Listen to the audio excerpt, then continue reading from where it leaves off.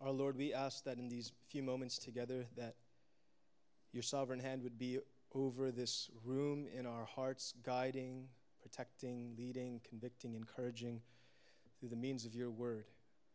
It is our bread for life. It's our water to drink. It is the oxygen that we breathe. And so we pray that the power of God's word would stand out to us.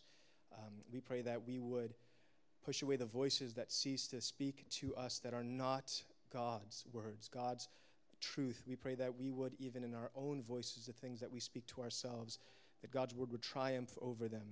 Keep us from distraction. Allow us to be attentive to God's word this morning. We need your help for this. Make this word alive to us. It's in Christ's name that we pray. Amen.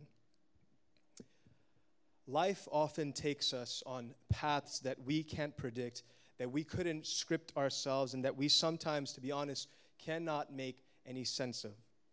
We find ourselves often in places that we never intended to be, among people we wouldn't have picked ourselves, and in circumstances where we might think, whether for good or for bad, man, I didn't think that this is what my life was going to look like at this point when I got here.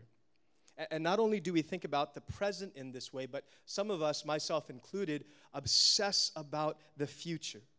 Where will I be in 10 years? Will my life get worse? Will it get any better? How will my life look like? What will happen years from now? We would love to look into a magic ball just to know that things at the end of it all, when all things are said and done, things are going to be okay for us and we're going to be happy. We have that desire. It's why over 30% of Americans who took a poll recently said that they believe that the stars and astrology can tell us something about our lives. Over 30% of Americans desiring to know what's coming, what's ahead for me, because we have this desire. It's why we have fortune tellers and why we act like we don't care about what the fortune cookie told us. But then secretly, when we open it up in a corner, we look at the small little rectangular piece of paper and say, I think I'm going to keep this. Because we so desperately want to believe these words on the paper that say stuff like, a dream that you had will finally come true soon. Just wait. Or another, a lifetime of happiness is about to reveal itself to you. It's right around the corner. I've been across the table from people at Chinese restaurants tell me and open up these fortune cookies and say, these things are really silly, aren't they?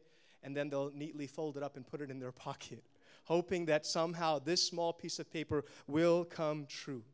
I remember even myself a few years ago when we lived in the city, I would often drive down this street by this really shady-looking building in Philadelphia, and there was a neon flashing sign that was on the front of this building that said psychic readings and tarot cards. And I would drive by this building often wondering who would possibly be so desperate to go into that place and pay with someone actual money to reveal bogus predictions to them. Who in their right mind would do that? But even for me, as I drove week after week past this building, I myself started thinking as questions about my life and our future started becoming more unclear and uncertain, my refrain actually changed. And my refrain became, what if I went and maybe I could decide and figure out what's going to happen in my life? Because I started to realize we all at some level just want to know, where is life headed? Where is it going? Because at the end of the day, I think we want to know that in the grand scheme of things, all the way down to the smaller, finer details of our lives, that these years of effort and energy and time and breath are leading to something good and something meaningful. Do you feel that?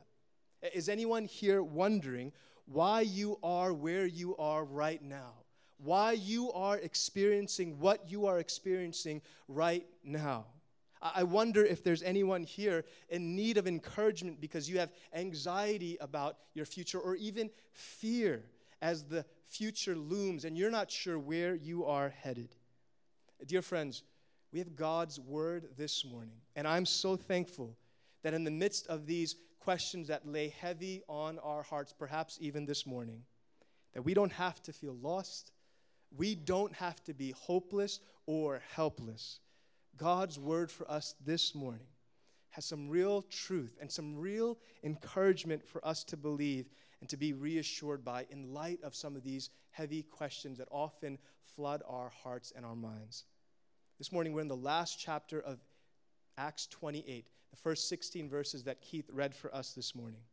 And would you believe that we have preached 37 sermons in Acts? We're at the last mark. We have one more sermon this week and next week, and then we're done. And we're gonna start seeing what God has been working towards in these words of the book of Acts. And as this week I was praying and studying, not only thinking about the text before us this morning, but even looking further back at the book of Acts, one of the things that I want us to hear and believe and be convinced by through God's word this morning is that God is sovereignly and providentially orchestrating every single detail of your life and mine. God is sovereignly, providentially orchestrating every single detail of our lives. I want us to see that the sovereign providence of God is at work in the life of the Apostle Paul that we will read in. Hear me, as you hear that statement, sovereignty or providence, it can sound like a weighty, sort of like a ethereal, theological term. But would you hear me? Sound theology always becomes practical. And this morning, I want us to hear there are a few doctrines that are more practical than knowing this, that our good and loving Creator actively, purposefully governs all things to bring about His perfect plan in and through our lives for our good and His glory. This is theology coming down into our hearts onto the ground. Because would you know this morning that this God who is with Paul is with you? As you hear Paul's story, the God that Paul worships and the God who leads and protects in this story is the one who does so for you as well and for me as we walk this journey of life. And so, under the heading of the sovereign providence of God in this text, we have 3 different scenes within these 16 verses of Acts 28. 3 different scenes, and from these 3 different scenes, I want us to see 3 different things from each scene. So 3 scenes, 3 things I want us to see. The first of those is that Paul is unmoved when he should be rattled. 2, I want us to see that Paul's life is written into the story of others. And 3rd, that the story of others are actually written into the life and story of Paul. So first, Paul is unmoved when he should be rattled. You'll realize that as we read through, things will start popping up at you within these different scenes. So pay attention as we even read through this passage, Acts 28, the first 16 verses. And so as we left off last week, if you remember where Paul was, he was with this ship of people loaded onto this ship and going through this 2-week life-threatening journey at sea. And what happens is that eventually the miraculous God who is with Paul saves these people on the ship. Their boat shipwrecked onto an island. As God promised, they were saved. These people miraculously saved by God. Every single soul on that ship, 276 people to be exact, were saved. You've got prisoners on there. You've got sailors and soldiers on there. And who but our man Paul, the Apostle Paul, saved. And then it's on the heels of chapter 27 that chapter 28 verses 1 picks up. Reading from verse 1. After we were brought safely through, we then learned that the island was called Malta. The native people showed us unusual kindness, for they kindled a fire and welcomed us all because it had begun to rain and it was cold. So they shipwrecked on the island, not even sure where they landed, because you've got to remember, they lost their bearings at sea. The tempest actually threw them for miles. They didn't know where they were, and then they land, and the text says, I guess we landed in Malta. This place is called Malta. Though they are saved, you got to remember, they're saved from this storm and tempest at sea, but they're still cold. They're still in need of food. They're hungry. They're exhausted. Perhaps they're shivering as they are walking onto the beach. wanting some warmth and something to drink and some rest. And so in light of this, who comes to them? Who comes to them? The natives from the island meet them. And the text says that these natives from the island of Malta show them what? Unusual kindness. It's an unusual term, unusual kindness. What do they do for these folks who just came off of this ship? They start a fire for them to sit around, a fire where they can now get warm and cook some food over. The word unusual in this text, though, is not so unusual because consider what these natives were receiving, who these natives were actually receiving. This wasn't just 4 or 5 people on a small boat coming off of the sea, shipwrecked or boat wrecked onto the beach, but 276 needy people floating off of the island, swimming to shore. 276 people. To make sense of that, that is 5 Greyhound buses full of people at full capacity now coming onto your space. When that happens, I know what I would do. I would run because I have no idea who these people are. I definitely wouldn't stay. But what you find here is not only that, they don't run, but they actually stay and they help them. And who's on this ship? You don't just have soldiers and sailors and people who are just regular citizens. You have prisoners in chains coming off of this ship. And so, as they sit around this bonfire, the scene focuses in on Paul now. Verse 3. When Paul had gathered a bundle of sticks and put them on the fire, a viper came out because of the heat and fastened on his hand. When the native people saw the creature hanging from his hand, they said to one another, "No doubt this man is a murderer. Though he has escaped from the sea, justice has not allowed to let him live." Paul, the humble man that he is, just shipwrecked off of a ship, he doesn't just wait around to be served, but he actually goes, he tries to be helpful. He gathers some sticks together, throws them on the bonfire, and what happens when he does this? What happens? An unseen snake that was likely asleep or dormant because of the cold weather is awakened by the heat of the flames of the fire. And what happens? But the snake, the viper, actually grasps and fastens onto Paul's arm. You think of that, and you just feel bad for this brother because Paul cannot land a break. I mean, how ironic would it be if Paul survived this horrific shipwreck at sea for 2 weeks? He survived that at sea, but then he comes onto the beach, and then he dies from a snake bite. How ironic would that be? It's sort of the definition of saying, when it rains, it pours.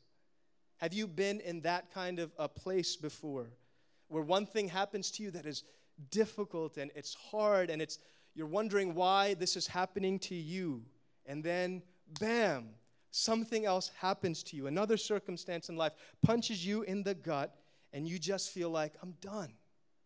I can't. I've got no energy for this. I've already been knocked out, and I feel like I'm getting kicked on the ground. And so when this happens, not only is Paul dealing with the snake who decides to fasten on to his arm, but what do we see these unusually kind natives do? They respond by saying, "No doubt this man is a murderer. Though he escaped from the sea, justice has not allowed him to live." Their shifting opinion is so striking, right? They welcome them with unusual kindness. The snake grabs onto Paul's arm, and all of a sudden, he's a murderer. Just like that, their opinion of him changes. They believe, what do they believe? That the gods of the sea may have let him go on the storm. He may have survived that, but not the God of justice. DK, the God of justice, she will not let Paul go. She will not. Because in their minds, this man, Paul, must have done some wrong. So punishment, it's just awaiting him. He can't run from it forever. The gods will get him. Fate and destiny are waiting Paul because the gods will not allow him to get away. So you can call it fate. You can call it karma. You can call it whatever goes around comes around. But these natives believe Paul is getting what is coming to him. Because consider this, though unjustly treated, don't forget, Paul is still in chains. And so as you think about the sight, It's not so unusual for them to say this because this guy's coming out in chains. He just got bit by a snake. What's the natural conclusion if you feel like the gods are directing everything and that fate and destiny will meet every person? This man must be a murderer. As you hear that and as you see this scene, this week, even as we were in our GCM studying this passage, as we were considering the accusation of Paul being a murderer, someone asked, wait, isn't this accusation true? Isn't this accusation true? Our brother Vivek brought up the question and we began to think, wait, this accusation, isn't it true? As Paul hears the words, no doubt this man is a murderer. Surely in Paul's own heart, he's thinking, well, yeah, I am. He agrees with the accusation. I am the murderer, the savage Christian killer, the assassin who slaughtered many followers of Jesus Christ. So as Paul gets this accusation, would you notice that he doesn't say anything? His silence is striking. Why? Because at some level, this is true. Paul is the murderer who is now in chains. Perhaps the gods are right. Perhaps they are coming after him. And so as you picture the scene, Paul stands there, shipwrecked, wet and cold, exhausted and hungry, accused of being a murderer, and to top it all off, the teeth of a viper has fastened to his arm, locked in to his arm. I think it's safe to say that Paul is having a really bad day. This is a really bad day at the office for Paul. And yet, in light of these horrible circumstances, right? Shipwreck, snake bitten, accused of being a murderer, viper attached to your arm, Paul does not seem to be concerned. Paul doesn't seem to be moved or rattled by this moment. Did you get that? Rattled? Snake? Rattled? Yep. First service laughed too. You almost want to scream out at Paul and say, Paul, listen, you've got a snake attached to your arm, buddy. Do something. Say something. Do something. And yet you see Paul poised and calm. But what does Paul do in verse 5? It says, he, however, shook off the creature into the fire and suffered no harm. They were waiting for him to swell up or suddenly fall down dead. But when they had waited a long time and saw no misfortune come to him, they changed their minds. And then they said that he was a god. Paul's not rattled by the snake, right? Paul simply shakes the snake off into the fire. Nothing happens to him. How about the natives? It says that they were waiting for him to swell up and die. I mean, isn't that terrible? They are now just watching, awkwardly staring at this man with a snake on his arm, shook it off, and now they're just staring, it says, for a long time. How long was that moment? How long were they looking at Paul, waiting for him to just keel over and die? I mean, that's terrible. No one came to his rescue. They're just waiting. Paul, you're going to die soon, and we're just going to watch you croak. I mean, it's an awkward scene. They're awkwardly staring at him, and when he doesn't, they change their tune again, and now what? No longer a murderer, now he is a god. He has somehow become just a normal person to a murderer, now God. What is he now? A god. How fickle, how unstable these folks are in their beliefs. And it makes you think how fickle and unstable we are when we look to the gods, when we look to fate and the stars to figure out what's going on. Just like that, with circumstances changing, they change their tune and their opinion of not only the circumstance, but of this man as well. And it makes you think how fickle it is for us to trust and live our lives based on the changing opinions of others. Because Paul, he was in one moment worshipped and then in the next accused of being a murderer and then back and forth. This man, Paul, yet is not shaken. He goes through the motions of these people, and yet Paul is not moved. Paul's faith does not move with changing and shifting circumstances. Because what? He doesn't serve or worship the gods of fate that these people serve. But what is Paul thinking here? As the snake has been taken off, as he survives, thrown into the fire, what is going through Paul's mind right now? I'm still standing. My God is still faithful. And he has promised that I'm going to wind up in Rome. So on to Rome. Paul knows that there is, listen, a sovereign God whom he worships, who is providentially appointing everything in his life. So Paul, knowing that, is unmoved, even when shipwrecked, even when snake bitten by a snake. He is sure that the God who called him to Rome will see him through to get there. Nothing will prevent him from that. Paul must be thinking, you can accuse me, but I'm no longer a murderer, and I'm certainly not a god. But I was a murderer saved by God, and he will see me through. Paul trusts that in these moments by the bonfire, God is very much in control of his life. It makes us ask the question, what is the bonfire you stand by this morning, struggling to make sense of? What is the fire that you are standing over, wondering, I can't make any sense of this? What is the reason for this? What is the purpose? Would you see Paul's response? As the text moves from one scene to the next, secondly, we learn that Paul is written into the story of others. Reading from verse 7. Now in the neighborhood of that place were lands belonging to the chief man of the island, named Publius, who received us and entertained us hospitably for 3 days. So as we move into this next scene, what seems to happen is that Paul, the man who they now praise as a god for having survived the snake bite, catches the gaze and the ear of the head honcho of the island of Malta, the big cheese, the one who has the power and influence, the man named Publius, a man with land and wealth and influence. Think about this scene. How is it that Paul, the prisoner in chains, winds up in the private chambers of the most influential man in Malta? How has that happened? And as this has happened, if you were Paul, shipwrecked, in chains, imprisoned, snake-bitten, accused, exhausted, hungry, cold, what would you do when you've landed in a place like this?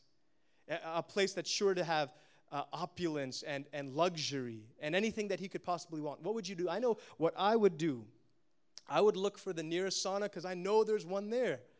I would look for a hammock. I would get some coffee and some tea and lay down and relax. And I know many of you would be right there next to me. We would clink our glasses together with our pinkies raised in the air and take in all of this luxury because you are in the living room of the most influential and wealthy man on the island. But Paul does not do that. Here's what Paul does, reading from verse 8. It happened that the father of Publius lay sick with fever and dysentery. And Paul visited him and prayed, and putting his hands on him, healed him. And when this had taken place, the rest of the people on the island who had diseases also came and were cured. Paul lands in the living room of Publius, finds out that his father is sick.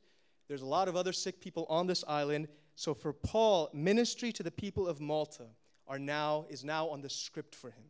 That is on the script for Paul. This isn't for Paul, kick up your feet and wait for 3 months on this island because that's how long he'll be on the island. It's not just relax for the time that I'm here and I'm going to wait it out. It's not wrong for us, right? It is right for us to rest and to retreat and to relax and to take a break and to have time. It is right. And yet, in these 3 months, Paul was not just staying idle, staying back. For Paul, where he was, when he was there, the people whom he was among, was always in view with the thought that God has sovereignly appointed me here, at this time, in this place, with these people. That was always on his mind, no matter where Paul went, because what happened as a result of Paul doing this work? Verse 8 says that it just so happened that the father of Publius was sick when Paul arrived. So what happens? Paul visits him, lays his hands on him, prays for him, heals him. Then it says that when word spread about this, all who had diseases on the island came to Paul and were healed of their diseases. And though it doesn't say it here, like in other sections of Acts where Peter and Paul and other apostles heal people by the power of God, it always follows a gospel presentation when they point people and present the gospel of Jesus Christ to these people. For them to know that the one who healed their bodies has died to heal their very souls was important for them. So not only are you getting your your body healed, but they are pointing to the one who has come to heal their very souls. And so it was. 3 months. Paul is not idle while he's on the island of Malta. Hear this. God in your life and in my life is not just concerned with the macro of our life, the big picture, the grand scheme of things. God is concerned even with the details, the small moments of life, the seemingly random and minute aspects of your life. Every sand that's on the shore, every grain of wheat that's in this earth, every hair that is on your head has been appointed, set forth by God. And so every step of our lives is not an accident. And I want us to see here that the love of God is seen through the life of Paul for the sake of others. What do I mean? As I heard one preacher say, St. Clair Ferguson, I heard him say this week, do you see what God is doing for the father of Publius? The God of all history is providentially superintending a shipwreck in order that Paul might be brought to his sick bed, speak to him about Jesus, and heal him. God, for the sake of reaching this man Publius, puts Paul through a shipwreck, snake bite, so that he might eventually wind up healing this father of Publius, so that he might not only be healed of body, but healed of soul. Through the shipwreck, through the snake bite, entry into Publius' home. There are a million things happening in your life and mine, and I think it's hard for us because we only see what's right in front of us. We only see, what is God doing in my life? Why is God doing this to me? Why am I here? What is God planning for me? And yet, would you know there are a million things at work by the sovereign providence of God that we have no idea why it's happening, where it's happening, to whom it is happening. And yet here, to reach Publius, to heal him, to save him, how does God do it? Through the rocky, difficult, painful, suffering life of Paul. He does so through the life of Paul. Listen, if Paul, when he landed on shore, think of this. When Paul, exhausted, landed on shore, wasn't humble enough to gather a few sticks and throw it onto the bonfire, the snake would never have fastened onto his arm. Publius would never have heard of him. And what would result is that perhaps Publius' father would die, never knowing of Jesus Christ, never experiencing the healing of his body. But see the love of God, not only for Paul here, but for Publius and all who are on that island. Not one single detail that takes place in Paul's life, takes place in your life, just happens. They are all under the sovereign providence of God, down to the smallest detail of your life.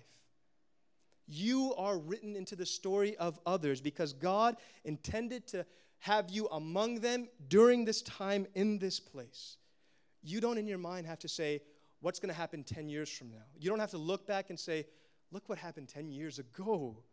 Who is before you now?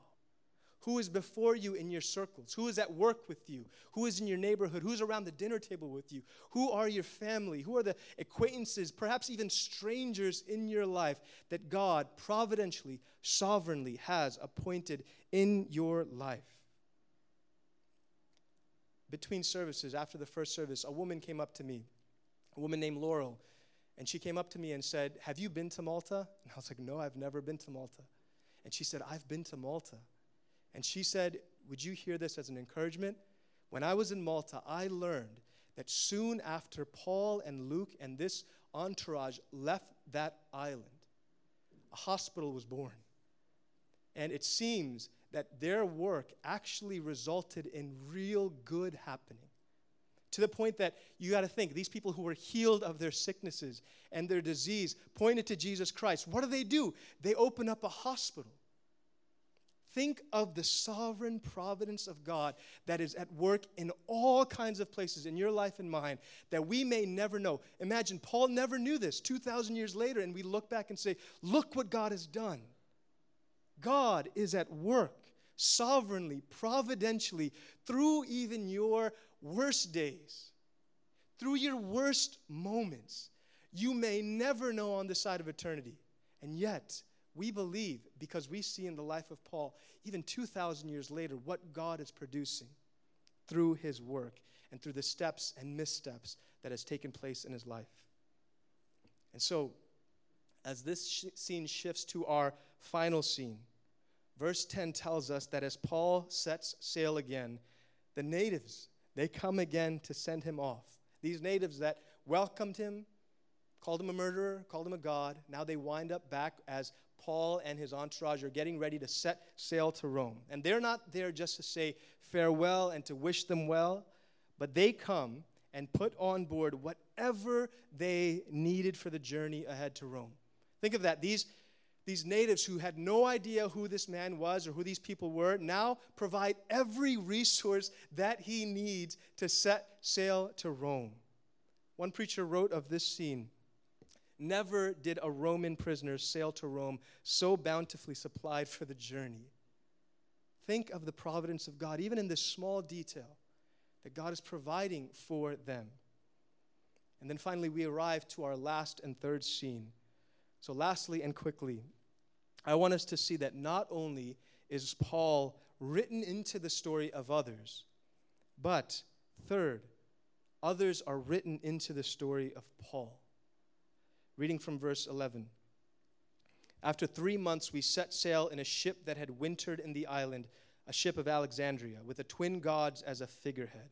And sort of a side note, these twin gods are the sons of Zeus, Castor and Pollux. They're the ones who are supposed to protect you at sea. And you can almost imagine Paul boarding the ship, sort of chuckling to himself, knowing that his God has protected him at sea. His God is the one who not only protects at sea, but he's created the sea. He's ruling over the seas. And so reading on in verse 12, putting in at Syracuse, we stayed there for 3 days. And from there we made a circuit and arrived at Rhegium. And after 1 day, a south wind sprang up. And on the second day, we came to Puteoli. There we found brothers and were invited to stay with them for 7 days. And so we came to Rome. And the brothers there, when they heard about us, came as far as the Forum of Appius and 3 taverns to meet us. And on seeing them, Paul thanked God and took courage. So picture the scene. They set sail from Rome from Malta, to Rome from Malta. They set sail, they navigate the seas once again, headed there. And if you even today or when you get home, type into Google Maps, you can see this long journey at sea from Malta all the way to Puteoli, which is in Naples, close to Naples. And when they get to Puteoli, they've come to Rome, they've come to Italy. And who meets them there as they arrive? As Paul now sets his feet on the grounds of Italy, Christian brothers come and meet him there. And then finally, it says that Paul gets to Rome.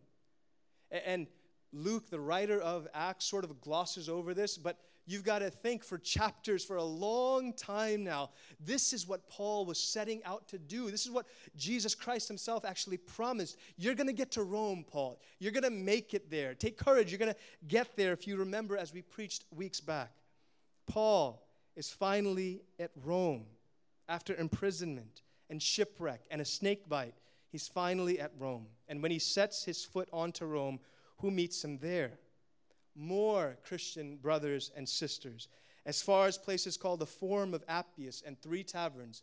There's no automobiles, there's no bullet train. You've got to think these guys are traveling days and days to meet Paul, to meet him there. And what does Paul say when he sees them? Verse 15 says, on seeing them, Paul thanked God and he took courage.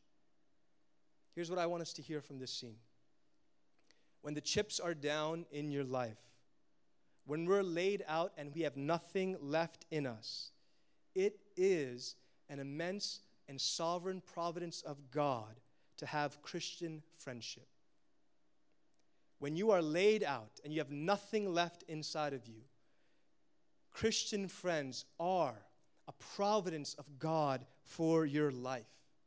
The Greek translated more accurately in verse 14 says, not only did the brothers invite Paul and those with him to stay with them, The Greek is more talking about they begged Paul, they pleaded with Paul, let us have the privilege of hosting and caring for you, Paul, and for your companions. Can you imagine the privilege of taking in the Apostle Paul? Can you imagine this privilege? And what's more, it is these very Roman Christians to whom Paul wrote an entire letter, the book of Romans. Paul never saw them. Paul never knew them, but he wrote a letter to the Roman Christians. In fact, Paul opens his letter to the Romans by saying in chapter 1, verse 10, I mention you always in my prayers, asking that somehow by God's will, I will now at last succeed in coming to you. This letter was written years ago, that I would succeed in coming to you somehow by God's will, for I long to see you, that I may impart to you some spiritual gift to strengthen you, that we may be mutually encouraged by each other's faith, both yours and mine. Paul wrote that letter to these very people, and look, years later, look at the prayer that God answers, and look what happens. Hear that. Paul prays that if somehow, some way he could reach them, he longs to see them somehow. Did Paul ever know it was going to be through a shipwreck? Did Paul ever know it was going to be through a snake bite, an accusation, in chains? He says, somehow, if God wills it, that I would see you. And so, by any means, God has brought him there, that they might be mutually encouraged by one another's faith. And the text tells us, so they were. Paul's desire, Paul's prayer is now realized. And as they are before this great juggernaut of the Christian faith, the one who pens a letter like Romans filled with profound truths of what it looks like to be a Christian, what must they be feeling now as Paul meets them in Rome? What would they even say to exhausted and worn out Paul? Because Paul is not God. Paul is not supernatural. Paul is a man like you and I. He feels pain, he feels suffering. He has doubts. We've seen his doubts and confusion and his fear and trembling as he goes to cities. What would they now say to exhausted and worn out Paul? Perhaps they would say, we know, Paul, that it's been a difficult and trying journey, but would you trust in the God who said he would bring you here? You're here. Take courage, Paul. Paul, you must hear of the fruit of the letter that you wrote to us. Unbelievers are coming to faith. Believers are persevering in their faith. The church is established. Paul, take courage. Your work is not in vain, brother. And so you would imagine that whatever encouragement they brought to him, because notice the words, it says that he took courage. He received courage. They gave him courage. Surely those words of consolation and reminders would bring consolation and courage to weary and exhausted Paul. Christian friendship is consoling. Christian friendship is reassuring. I know it's challenging. I know it's difficult to establish meaningful friendships. I know it's difficult to sustain meaningful friendships. I know there's brokenness, perhaps especially in Christian friendships. But 7 Mile Road, hear that these are some of the means through which God cares for your heart and soul. And so while we would be tempted to curl in or not seek out friendships or not be vulnerable to the people in our lives, would you know that these are the means, some of the means in which God intends to care for your very soul? The church is a place where you both receive courage and give courage, where we take each other in, where we lift each other up when all the chips are down, when we're laid out on the ground, we have nothing left in us. God, in his sovereign providence, intends for you to be in deep friendship with some of the very brothers and sisters in this room today. These are those who is God's providence to your life. These are means of grace for you.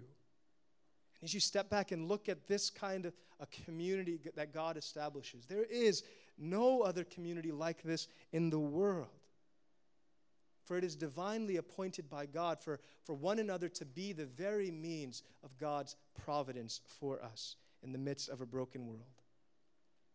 As we close out this first half of Acts 28, I want us to consider just one quick thing that we may have overlooked or perhaps forgotten to bring into perspective what God is doing here in this scene, sort of to tie it all together.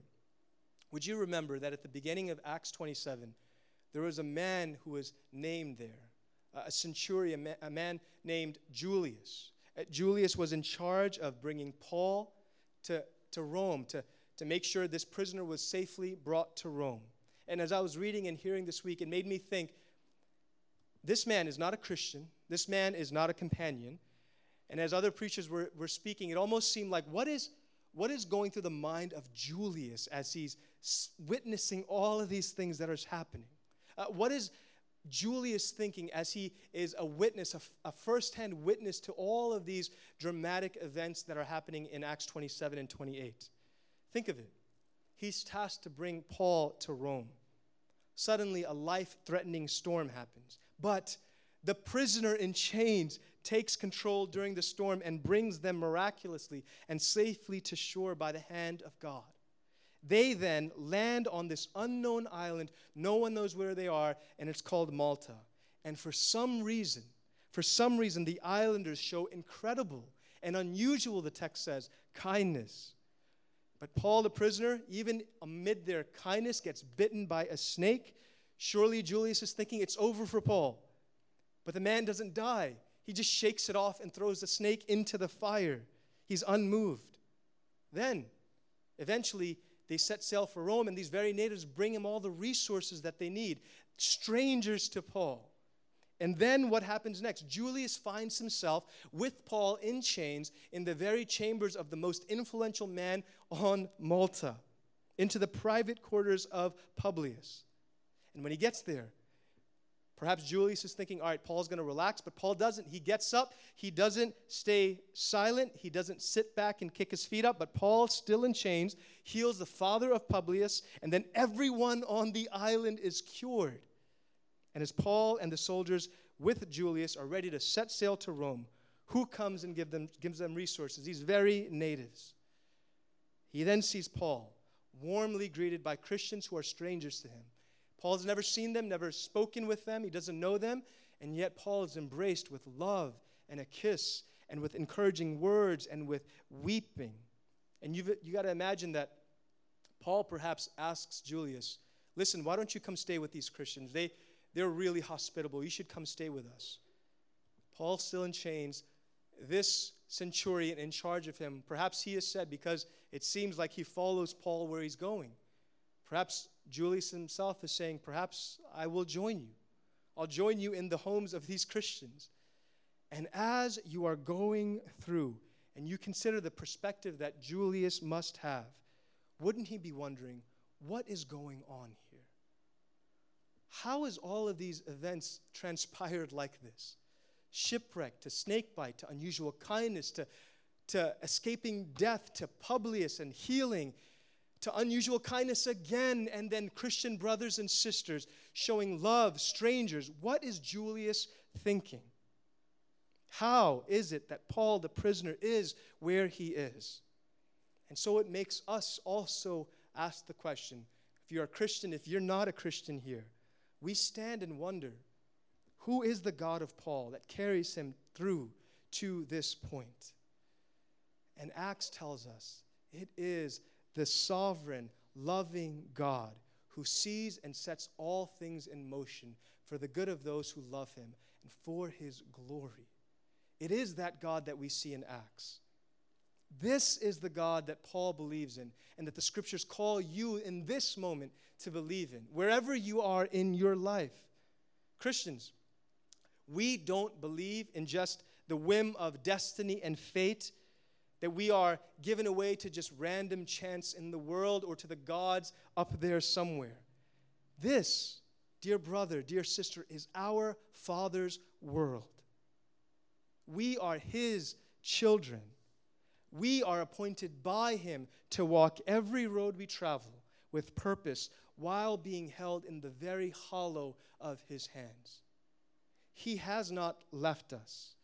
Through imprisonment, through shipwreck, beatings, and snake bites, through your confusion, relocation, loss, and doubts, perhaps even wanderings away from God. Remember our brother Paul, who took courage when his feet landed safely on Roman soil, knowing that the God who promised has seen him through to this very moment.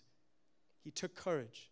He thanked God for he did not let Paul go, but every step, every stop, every detour was within the sovereign providence of God. You look at the scene. Paul is still in chains, still a prisoner, and yet he is the most free man of all, for he is within the will of God. And dear brothers, this morning, so are you. Dear sisters, this morning, so are you. So take heart. Thank God. Take courage. The Lord is with us. Let's pray.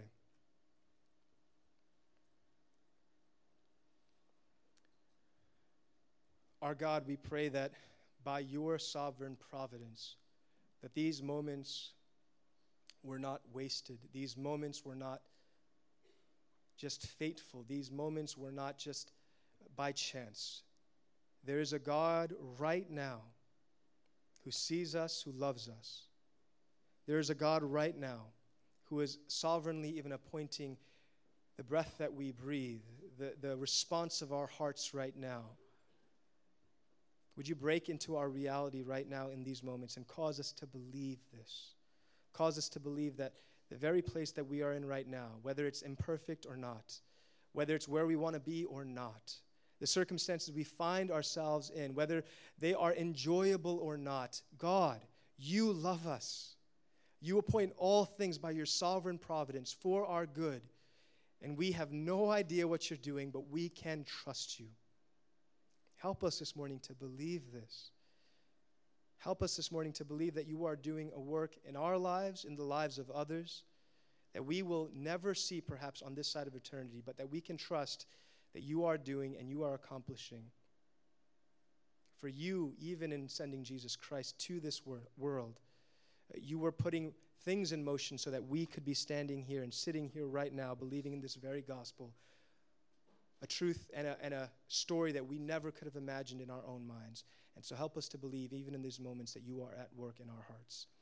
It's in Christ's name that we pray. Amen.